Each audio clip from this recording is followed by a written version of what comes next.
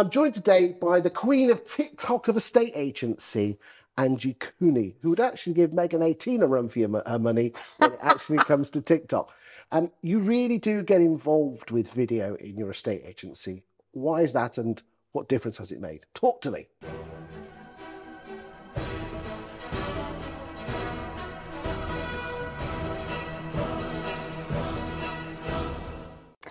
Some wise old buzzard called Christopher Watkin started to talk to his agents out there, saying you need to be the face of it. You need to get there and you need to pass your message on.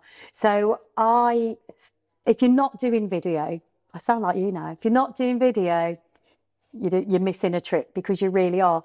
The old newspapers and getting your photographs out there was the way that we did it in the old days.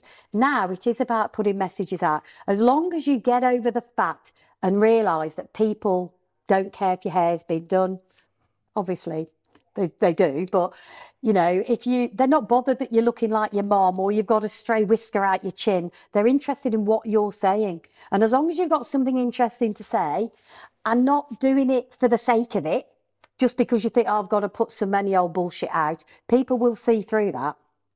People will see through. And you've got to engage people. You taught me that. Got to engage people. Go and interview your local people. People want to hear about local people. I interviewed Santa. I went to the North Pole a couple of years ago. Went to see Santa. It's trying to think of ideas all the time that I struggle with, which is why I watch everybody else's. What sort of difference has it made to your estate agency? People are engaged more. They're engaged more. We've always been part of that community, a part of our community that we're in. It's made me infamously famous. I mean, I don't want to mention figures, but your market share is impressive, and we're not talking a little sliver. No, we're not. We are talking a massive slice of the pie. In fact, almost most of the pie. Yes, but.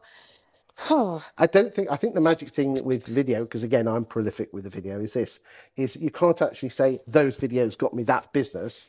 All I do know is the fact is that if you engage with people and give them great content, which they're interested in, they'll get to know, like, and trust you, and people do business with people they trust. And you just have to believe the process. You do, but you've got to stop looking at figures as well. Figures are irrelevant.